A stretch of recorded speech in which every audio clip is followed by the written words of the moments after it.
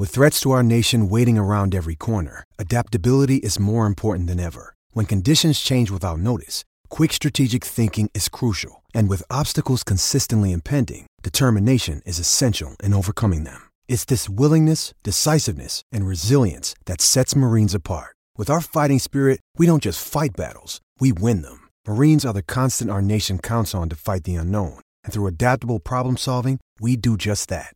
Learn more at marines.com. Hello and welcome to the latest episode of the Manchester is Red podcast from the Manchester Evening News. And a bit of a special edition podcast today.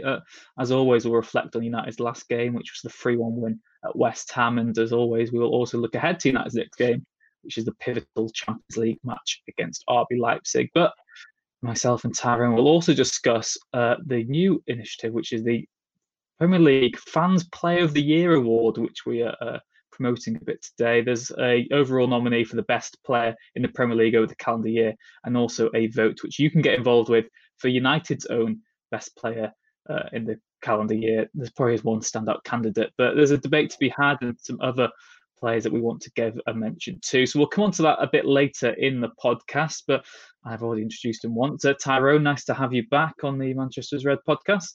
Thank you. A pleasure to be back for such a special occasion as well. It's a real privilege to be able to discuss this Player of the Year stuff. Yeah, like I said, we'll get onto that later. And like I said, there'll be a chance for all of you at home to have your say as well over the coming weeks, just before Christmas. That will be announced. So lots of opportunities to see that all over the Manchester Evening News.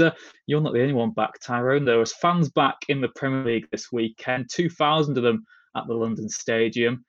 United versus West Ham, and if there's probably ever a game which summed up the Solskjaer reign at United, it might have been that one. United were absolutely atrocious for near enough maybe an hour of the match, but they won 3-1, so can you complain too much? They're up to 5th in the Premier League. They're only a few points off the top of the table, and they have that game in hand against Burnley.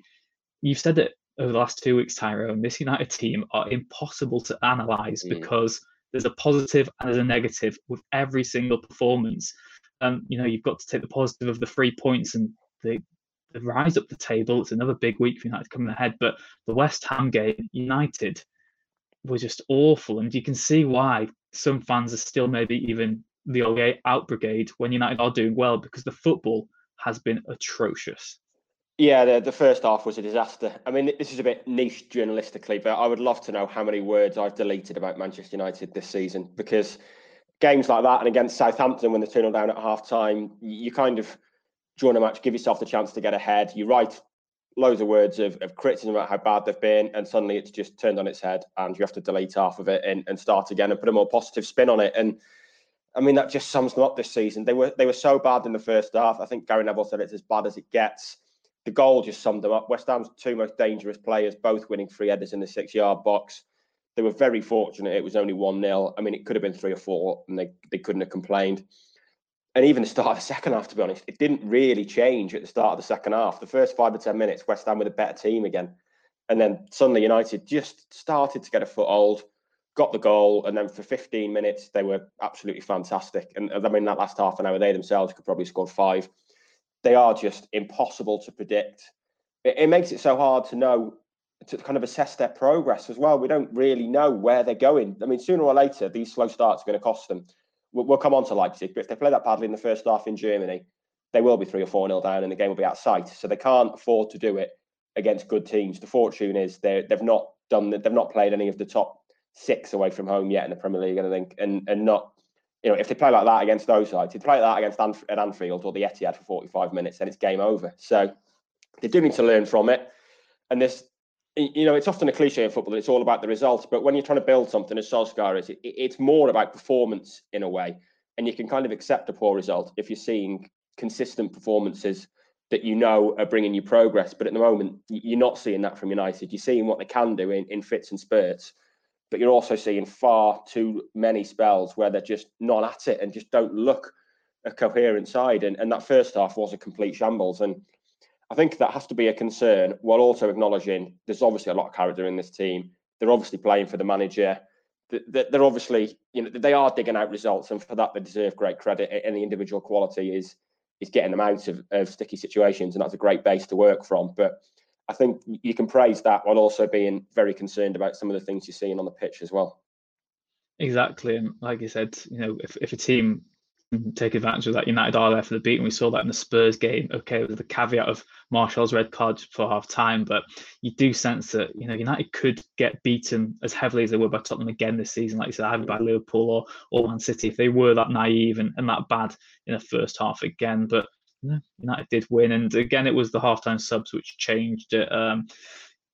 Solskjaer said that Martial and Cavani both had knocks at half-time, which is why they came off. I think I remember Ian Rush saying that if you ever play about half of football, always pretend you're injured when you get substituted. then you've got the excuse, you've got the get out of jail free card. So, United made those changes. They had to make the changes. Tactically, though, it's a difficult one as well, Tyrone, because you can either praise or hammer Solskjaer for what he did on Saturday, because he got it wrong from the start, but then he fixed it. So is that signs of good management or bad management, or a bit of both? Possibly a bit of both. I mean, maybe I doubt he'll be resting Fernandes again anytime soon. He was probably right to rest him. I think we've spoken at length about how he is easily United's most important player this season. Player of the year, some would say, Tyrone. Quite possibly, yeah. I mean, maybe we'll come on to such debates, and we'll see if he's in the 4 nominees. But they are just a completely different side without him. He just simply has to play. But United are going to play twice a week, every week until January at the very least. So it's a fine balance between playing him and accepting that he does need a rest at some point. So I do feel for Solskjaer a bit there that he probably did the right thing to try and rest him. And, he said in his pre-match interviews with the broadcasters at the London Stadium that ideally he won't use him at all. And in the end, he had to use him at half time. And that probably sums up where United are in terms of relying on him at the moment. So you can kind of see why he tried to do it. It might have been a risky game to do it in, considering West Ham are pretty good at home and having a good season. But it makes sense to do it. Solskjaer said at half time that they simply weren't creating chances for all the possession they had in the first half. And it seemed to me like a midfield that was devoid of a plan. They didn't seem to know what they were doing. Far too often, Van der Beek was dropping deep. There were times where McTominay, Pogba and Van der Beek were basically in a flat line across the midfield. There was no one sort of breaking the lines, no passes into feet on offer. The runs weren't coming from the forwards. But then it was a midfield 3 that had never played together before and a front 3 that had never played together before in a season where you're getting maybe 3 training sessions in a week, and 2 of those are basically walk-through tactical sessions, planning set pieces and stuff like that. So maybe we shouldn't be so surprised at that lack of cohesion, and it's going to be quite a hard thing to develop this season. But yeah, it was noticeable how Fernandes and Rashford changed the game. And I suppose you credit Solskjaer. Whether we've made that change at half time, we don't know with Cavani being injured. But he was brave in making 2 half-time subs, especially when he's only got 3 available. And he had to use the 3rd fairly quickly with Martial. So a credit to him for making those changes. And I can see why he tried to rest key players. It's something he's going to have to come back to at some point. But maybe you do it at home against Fulham or West Brom rather than away at West Ham. Yeah, exactly. Solskjaer gets asked every week about the over-reliance on Bruno Fernandes, and then when he does drop him, or maybe not drop him, but rest him, he gets criticised for that. It really is a lose-lose situation at the moment for the United manager in that regard. The other big decision and the big selection was Kevin Gold, Dean Henderson, chosen over David De Gea. You wrote a piece about this over the weekend, Tyrone, which readers can have a look at if they want to go on the Manchester News website. And you made a really good point in the fact that, you said that this week there's going to be 2 big games coming up with Leipzig and Man City. So Solskjaer's going to revert to the players he really does trust for those 2 matches. Dean Henderson pulled off some fine saves, and typically maybe what David De Gea would do as well. But Dean Henderson also played a key role in that first goal. And it's Dean Henderson's comfortable sort of attitude with the ball that's similar to Ederson and Alisson, 2 of the best keepers in the Premier League, that maybe gives him an advantage over De Gea at the moment. And most of us weren't expecting to see Dean Henderson maybe before that Sheffield United game, which is coming up. That seemed like the most suitable one, and then the Everton one, the Carabao Cup. But how did you rate Dean Henderson? Do you think we're maybe getting a bit carried away, or do you think he really is the real deal and offers something genuinely different to David De Gea in goal? I thought he was good without being exceptional. The saves he made are saves, like you say, you would expect him to make, and you would expect De Gea to make. The element was, he played a key role in that equaliser with his long pass for Fernandes. Whether it was in or out, we don't know. We know David Moyes' views on it, and it did make me laugh that Solskjaer said in his post-match press conference that he couldn't say for certain because the ball was above his head. I thought if the ball's above your head, it's probably out then, seeing as you're not actually stood on the pitch. But so maybe they got away. The ball's behind me, so I couldn't see. Yeah, it probably gave away that one with those comments. But it was a good pass, and there were a few other instances early on, especially where he played out from the back. And he's 23, and every keeper of that age these days is brought up, especially in elite academies, having to be comfortable with the ball at your feet. It was noticeable. I watched Liverpool last night, and that young lad with the unpronounceable name in goal for them was incredibly. That's Wrexham, it, yeah. Wrexham also have a defender called Kelleher, so I've been educated on how to pronounce his name. So I know I don't care. I saw him on the back of his shirt. It was printed wrong, the Liverpool goalie last night. So I guess it sums up how difficult his name is. But he was for someone who was making his Premier League debut. He was noticeably very comfortable with the ball at his feet, and I think that's what you expect of every goalkeeper that's going to come out of the United Academy, the Liverpool Academy, the City Academy these days. That they have to be good with the ball at their feet. And I don't think it's any doubt that it's not De Gea's strong point playing out from the back. That there was a spell at the start of, or when last season resumed without crowds, that United tried to play out from the back a bit more, and you can probably do it a bit then without the fans getting on your back. But it was still, even watching from the press box or from home, it was terrifying to watch De Gea kind of pinging short passes into Lindelof and Maguire and taking return balls. For all that he's been a phenomenal servant to United, he's probably, he's nowhere near Ederson or Alisson's level with the ball at his feet. And it depends how Solskjaer wants to play it, but it's there's no doubt that being good with the ball at your feet for a goalkeeper is an asset now. And Henderson, while also probably not quite being at Ederson and Alisson's level, is a lot more comfortable with the ball at his feet, a lot more comfortable clipping those passes out to your fullback or clipping 30-yard balls into the feet of your midfielder to try and get your team playing. So that might be something that kind of swings it in his favour if it does become a close decision. But as for this week, I'd be surprised if De Gea didn't play both games. But I do wonder if that might be something that gives Henderson an advantage over him at some point. Yeah, exactly. And I guess, like you said, last season, he sort of stuck out like a sore thumb. De Gea, that Solskjaer implemented this new style of play in which he really wanted United to get up to speed of playing out from the back, be more comfortable. It's part of the reason they bought Maguire. They wanted a ball-playing centre-back, someone who start attacks from their own box. But De Gea seemed to be sort of out of place there. He didn't seem to quite fit it, which is understandable. It's not too late to in his career for him to change at 30 years old. De Gea. So if he really were, maybe he could. But like I said, Dean Henderson definitely has that in his locker where De Gea maybe struggles there. Tyrone, talk about the win in United's ridiculous away form. We talk about how unpredictable United are, but they've become very predictable at going behind and then winning away from home. They've got the best away form in the Premier League, but one of the worst home records. And it's been the story of their season so far that, United are awful at Old Trafford, but fantastic on the road. And as long as you win games, that's all that matters, really. But I guess when it's coming around these circumstances all the time, it does highlight sort of ongoing issues which aren't being resolved. West Ham, similar to Southampton last week, and they're one of the surprise packages in the Premier League this season. They went into the game high up in the table, and you can see why. They play some good football. They're effective under their manager, and although David Moyes was a failure at United, he's doing well at West Ham. He's sort of regained his reputation a bit. But United, they're winning these games and they're winning ugly. Why is it you think that United are winning these games, but they're not getting the credit some other teams get? Because when Tottenham struggled to beat West Brom, but beat West Brom, people were saying that's the sign of a title challenger. But if United, that's not the case. Why do you think that is? That's a deep question. I guess it's because they're losing at home every week. Yeah, the fact they're losing at home every week is not ideal. But they are, if they win their game in hand, which is away at Burnley, and you'd imagine they will win that at the moment, then they would only be 2 points, I think, off the top of the Premier League. So, you can't really fault that in a season where it feels like anything could happen and it could be a 5-horse race. You'd have to say at the moment, United should be in that conversation. And we talk about their away wins. A lot of the theory about this United side is that they can only play on the counter-attack. But if that's the case, then going behind away from home is the worst thing that can happen to them. But every time they've come from behind and won. So that kind of kills that theory. They've won away. We've said they're not faced any top 6 sides yet, but they've won away at Everton, West Ham and Southampton. I can't imagine there'll be many, if any, Premier League teams that win away at all 3 of those this season. City have already drawn at West Ham. Liverpool have drawn at Everton. So there go those 2 straight away. I mean, they're three teams that you would imagine would be filling maybe those 7th to 10th positions. Decent sides that can cause you trouble on a day, and especially in an unpredictable league. So, United do deserve credit for winning those games.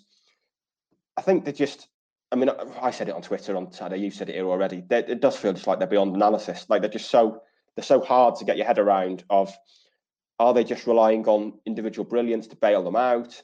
Are they just being affected by the fact that they've still had no pre-season? They are still kind of working their way into a rhythm this season. They can turn it on. Against Southampton for most of the game, they were very good, to be fair. At Everton, they were excellent. For 20-25 minutes spell at West Ham, they were superb. So they can do it. Like we say, the home form is a major issue. They need to improve the home form. Maybe when they get some fans back, hopefully sooner rather than later, we might see that improve. But you're right in that they're probably not getting the credit of other sides. I mean, we're seeing Tottenham just grind it out. I mean, they stunk the place out in the second half against Arsenal yesterday, but it was classic Mourinho in that they got the job done. But it was truly awful to watch, and even Tottenham fans must have been sat there thinking, can we not just have a go here? It was dreadful in the second 45 minutes, but they got the job done, and we know that's what Mourinho does. So, I imagine probably none of those teams have played as badly as United have in spells this season. They have produced some shockers, like against Tottenham, like the first half on Saturday, and that is a concern. But I think at the moment you've probably got to include them in a discussion of a title race. There's probably, any of the top 5 and maybe even Leicester, you'd say, are in the discussion for winning the league this year. And somehow you have to include United in it. I'm not quite sure how, but they've put themselves in it, so they probably deserve to be in it. And if they can improve that home form and find some consistency, then they're definitely in it. Because to have played as badly as they have in some games and be in a position where they might only be 2 points off the top of the table, it is a hell of an effort. Exactly, for United to be a club supposedly in crisis, but so close to the table and having maybe their first genuine title challenge since Sir Alex Ferguson left, you've got to maybe take a step back sometimes and see. But like you said, there's a lot to come over next season. This packed fixture schedule will really, by January, February, you really get a good idea of who are the real contenders and who maybe are the pretenders instead. But United's strong squad depth should help them in that aspect. And like we said, Tyrone, it's going to be interesting to see how the rest of the calendar year plays out. But reflecting on the calendar year, United's Player of the Year, we've launched this sort of like initiative, as we said. It's the fan Player of the Year. There's a general for the best player in the Premier League this calendar year, 2020, and also there's an individual vote for Manchester United's own Footballer of the Year. So that's the MEN Manchester United Fans Footballer of the Year, and there are 4 nominees for the award. We've already hinted at one of them, and if you're eagle-eyed, you'll be able to see them in the graphic behind us. So the 4 players who have been nominated for Manchester United's Fans Player of the Year, which you can vote for on the Manchester News website. And of course, if you see watching this video clip on social media, there'll also be links in the replies, I'm sure. The 4 nominees are Bruno Fernandes, Marcus Rashford, Mason Greenwood, and Anthony Martial. We'll discuss all those in a minute, but right now we'll get into the sort of terms and conditions. It's your turn as a fan to pick the winner of this brand new award. You can go online to www.fansfootballeroftheyear.co.uk or fill in the form which is on our website, and you can register your choice and wait to see who you have crowned as the MEN's Manchester United Fans Footballer of the Year 2020. So whether it's Fernandes, Rashford, Greenwood or Martial, be sure to have your say on who has impressed you. And if you're watching this, like we said, on social media, get involved in the replies and comments. Are there any players you feel should have been nominated who haven't been, or do you think it was always going to be maybe a clean sweep for the man that we expect will win it ourselves?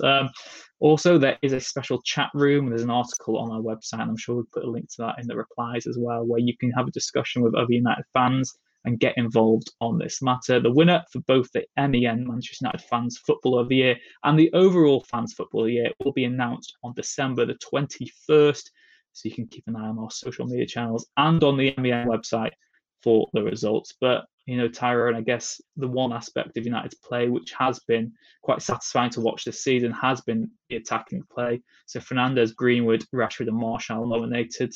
I mean, Bruno Fernandes is Bruno Fernandes, and then you've got an attacking trio who did outscore Liverpool last season.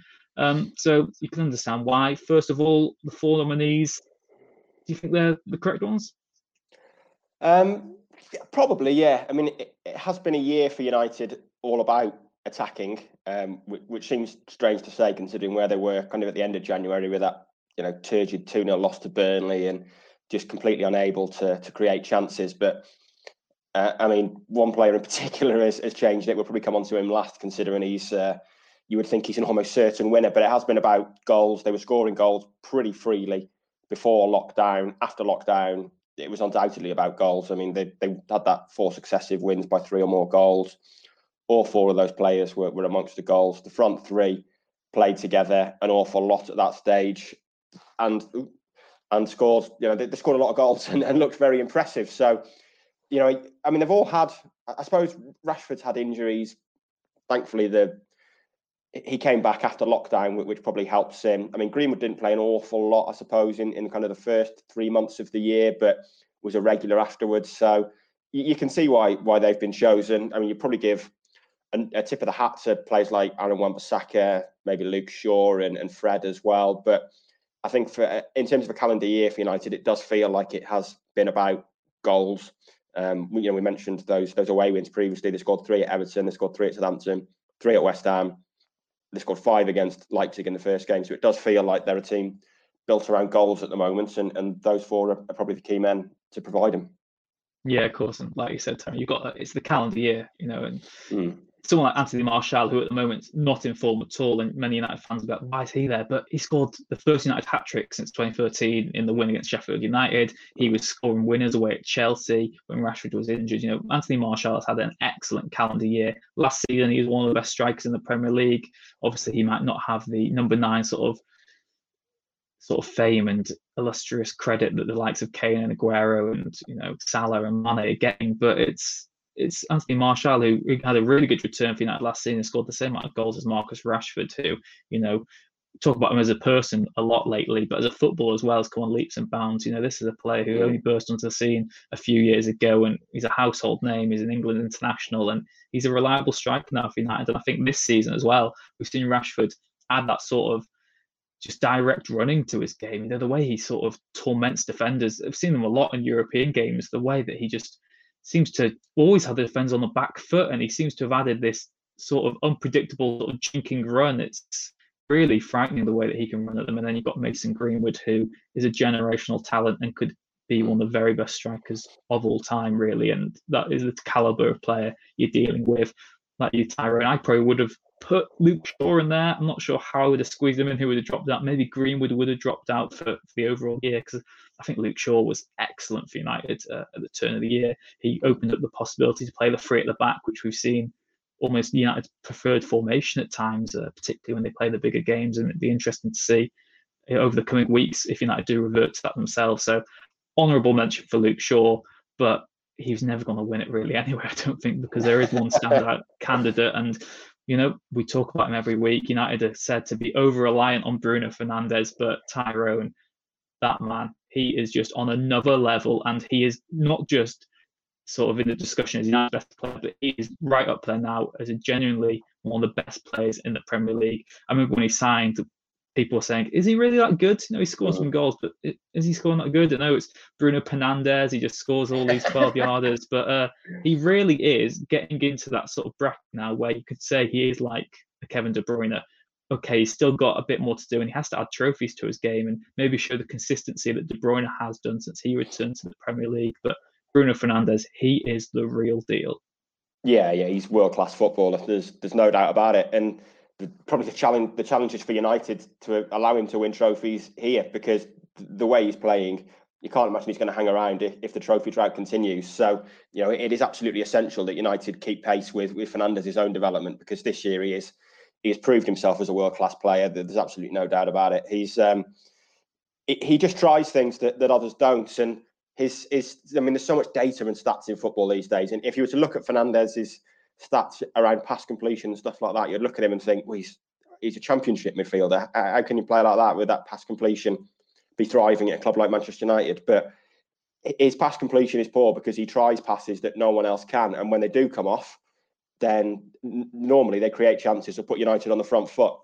Against West Ham at the weekend, he came on for 45 minutes and created 8 chances, which is 2 more than any player in any game this season. I think De Bruyne managed 6 against Wolves, and that was in 90 minutes. So it just shows how integral he is to United, how he can create chances, get them on the front foot. His penalty record's fantastic, but he scores all kinds of goals as well. There's the stunning volley against Basak Sahir recently. He scored the goal against Southampton when he was just, he was in the position of a striker, really, to collect Cavani's pass and finish really smartly. And he's got a phenomenal eye for goal. He's supremely creative, and he has just had a phenomenal calendar year. I mean, I can't remember the last time a player had an impact like that. I mean, you're talking, it's Cantona level impact in terms of what he's added to the team. And he's raised the performance of those around him at times. He's dragged them up by the bootlaces to closer to his standard. And I don't think you can underplay the importance he's got to United. When they signed him, I'd seen clips of him and bits of him, but I'm not going to pretend I watch the Portuguese league every week. So I had not seen loads of him. My concern was that his numbers were incredible in Portugal. He was available for an initial fee of less than 50 million, been scouted by the rest of Europe, but for some reason, United seemed to have pretty much a free run at him last January and the summer before, which kind of made me think, what are these scouts seeing that us who watch his YouTube highlights aren't? But obviously nothing. For whatever reason, Real Madrid and the rest looked at him and just decided against it. And United went for it. Solskjaer had seen enough. We know Solskjaer scouted him in person, I think, and Phelan did as well. And they've been vindicated in it. Any concerns that he was going to find the step up too much, which is often a concern when players come from Portugal or Holland, has completely been shot out of the water straight away, and he's raised his level. And there's no doubt he's one of the best. He's one of the best 4 or 5 players in the Premier League. There's no doubt about it. Yeah, exactly. And, I think the thing that separates him from other maybe players from those leagues is the attitude. He's got this winning mentality and this, he's not afraid either. He's come to United and he's seen as a dressing room which is lacking leaders, and he's just sort of stamped his authority, and he is United's leader. And although Harry Maguire wears the captain's armband, and he does a really good job of that, Maguire, and he does a lot of the media duties, etc. But it's Fernandes who really leads that team by example on the pitch, which is what United needed. And it's I find it almost funny, the fact that you look at other teams, people say De Bruyne at Man City, Van Dijk at Liverpool, Messi at Barcelona, but apparently United being over-reliant on Bruno Fernandes is a problem. No, it's not. He's their best player, so of course you're going to rely on him. And it's credit to week in, week out, he is their match winner, and he's the player who is the catalyst for the team. So I don't buy into the reliance too much, because all the other top clubs in Europe, they still have a standout player. If Juventus are playing and they need a goal, it's Ronaldo who gets it. If United need a goal, it's Bruno Fernandes. So I don't think it's so much of an issue in that part. But Tyrone, it sounds like you and me at least have got a clear winner for United player of the calendar year. Is it that unanimous for you? Yeah, I mean, it has to be. If I was picking a second, I'd probably go with Rashford. I think he's had, a brilliant year on and off the pitch. We're talking about on the pitch here. He's had a supreme year, a supreme last season, and has pretty much carried it on this season. It felt after that hat-trick against Leipzig that he was sort of on the verge of entering that world-class bracket. Then he's had a bit of a slow spell, but on Saturday he was absolutely phenomenal for 45 minutes. I thought he was better than Fernandes when he came on, and I thought he was more important. Although Fernandes created those chances, it felt like Rashford was more important to getting United on the front foot and playing. And he looked so, for a player who has been relatively out of form, and since that Leipzig game had scored a penalty and a heavily deflected goal against PSG, he looked still supremely confident, and he ran West Ham ragged, took his goal brilliantly, such a calm finish, which is an area he's improved massively in 2020. We think of the finish against Brighton earlier in the season as well, when we cut back and sold the defender a brilliant dummy, and his calmness in front of goal has improved massively, and does feel like he's very close to entering that world-class bracket for attackers. He probably needs to be doing it every week at the moment. If there was one criticism, he's maybe not. He can go missing in games just a little bit too often at the moment, but he's showing moments where he is undoubtedly a phenomenal attacker, and his challenge has to be, really, there was a couple of times last season when Solskjaer compared him to Ronaldo in terms of what he can do and some of the goals he scored, and his challenge now, I mean, last season was his best for United. I think he got 22 goals, but he should be aiming for 30 this season. Ronaldo had a season like that, and then the following year was scoring 40, and has scored 40 pretty much every season since, and more than that sometimes. So Rashford's challenge now is to be scoring 30 this year and probably pushing 40 the year after that, because there's no doubt he's got the tools to be able to do it. So he just needs to do it a little bit more consistently. But yeah, I think he's, in terms of calendar year, I think he's had a massive year and is undoubtedly one of United's key men now. Okay, so you've heard from myself, Tyrone. A reminder that the nominees for United's Fans Player of the Year are Bruno Fernandes, Marcus Rashford, Anthony Martial, and Mason Greenwood. As we said earlier, you can go to www.fansfootballeroftheyear.co.uk to vote, or you can fill in the form which is on our website. There'll also be links to any of the social media posts we put about the award, and like I said earlier, the voting for both the Manchester United Fans Footballer of the Year and the overall Fans Footballer of the Year, which Bruno Fernandes has been nominated along with De Bruyne, and basically the whole Liverpool team, ends on December the 21st. Thank you very much, and like we said, fingers crossed, maybe Bruno Fernandes could have an upset in that one, but it relies on your votes if he is to do so. So get involved online, and like I said, December 21st, we will find out who wins that inaugural award. Now, Tyrone, on to RB Leipzig. Quick one on this one. United go to this Champions League game. If they don't lose there into the last 16, are you confident that they can do that? No idea, to be honest. I mean, it's probably good for United that these are the type of games that it feels like they've been very good in this season, that they're well suited to it. They'll have the chance to play on the counter-attack. The problem for them is that they can get away with a draw, yet they're playing with a handicap away from home that they go behind with when they concede the first goal in the Premier League. They did it at Istanbul as well in these slow starts. So it is an issue for them. And if they do go behind, it completely changes what they need to do. While they're level, they'll feel comfortable. But if they concede first, then they're going to have an issue. So that is a concern for them. Leipzig, by all accounts, were pretty good at Bayern Munich on Saturday night and drawing 3-3. It's frustrating for United that it's come to this, given the start they've had. But I think it's going to be a massive test for this squad and these players, really, to get over the line in a win or bust game. So Tyrone, you mentioned earlier in the podcast that Solskjaer's probably going to revert to the players who he trusts for this double header this week, and you expect him to go as strong as he can. He rested Fred against West Ham to keep him fit for Man City next week, and then with Fred suspended midweek, there's a bit of a midfield dilemma for United. What type of team selection would you go for United? You've already hinted that you'd probably see De Gea back in goal, but the rest of the team, would you change formation to 3 at the back? Would you stick with the 4-3-3? For me, it would depend on Cavani and Martial's fitness. I think if they're both out, I'd revert to probably a 3 at the back, or alternatively go with the diamond again, which worked pretty well against Leipzig at Old Trafford, although it's been a bit of a horror show in other games. I think the risk if you've only got really Rashford, Greenwood, Mata and maybe James available in attack, and you play 3 of them, then you're really limiting your options to change the game if you do find yourself behind and chasing it. So I'd probably consider just playing Rashford and Greenwood up front, kind of a split strikers, probably a 3-5-2.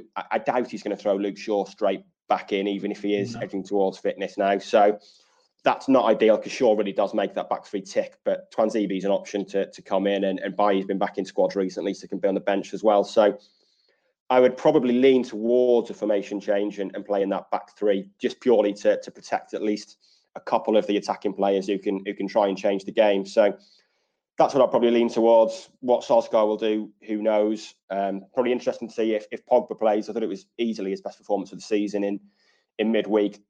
I think it would be a risk to play him and Fernandes in a 4-3-3 against a team like Leipzig. I think United might be a bit too open if they do that. So if he wants to get Pogba in, it might be a case of playing the diamond and getting him in that way. But I think for me, I would probably edge towards the 3-5-2, but I wouldn't be surprised to see a diamond either, to be honest. No, yeah, I think that's exactly the same as what I'd probably go for as well. Like I said, I think the diamond would probably suit Pogba maybe if he did have someone in the deeper role, and with Pogba, McTominay, Bruno ahead of them. But yeah, I think 3-5-2 would be the safest option. Like you said, Luke Shaw does make that back 3 stronger and gives the perfect balance. But if you had De Gea in goal and you got Wan-Bissaka and Telles, I think Telles as well in that 3-5-2 suits him perfectly as the wing rather than Shaw there, or Brandon Williams, and then obviously Maguire, Lindelof. But like I said, if United were to go 3-5-2, it's who do you actually trust in the midfield? McTominay seems a certain starter, so there's one space left. It's whether you go for Matic or Pogba. I guess this weekend this Tuesday night will show just how much maybe Solskjaer does trust Pogba. On merit, he probably does the start, because he's really good for that last half hour, particularly against West Ham, scored a great goal. So it'll be interesting to see. But like you said, Tyrone, who knows? Who knows what United will turn up, and who knows what the mood will be next time we're on the podcast. It could be excitement looking ahead to a derby of United in the last 16 of the Champions League, or it could be doom and gloom. Who knows? Who knows? We will have to wait and see. Leipzig away for United on Tuesday night. Tyrone, thank you very much for joining us once again on the Manchester is Red podcast. An absolute pleasure. And thank you very much for listening once again. I know you might not have heard about it so far, but the Fans Footballer of the Year award is up for vote at the moment. So like I said, if you go to www.fansfootballer of the year, you can vote for both the Manchester United Fans Player of the Year and the overall Fans Player of the Year for the Premier League as well. So thank you very much for listening once again to the Manchester is Red podcast. As always, please do leave a like and subscribe if you haven't already. It does help us. And we'll see you again next time.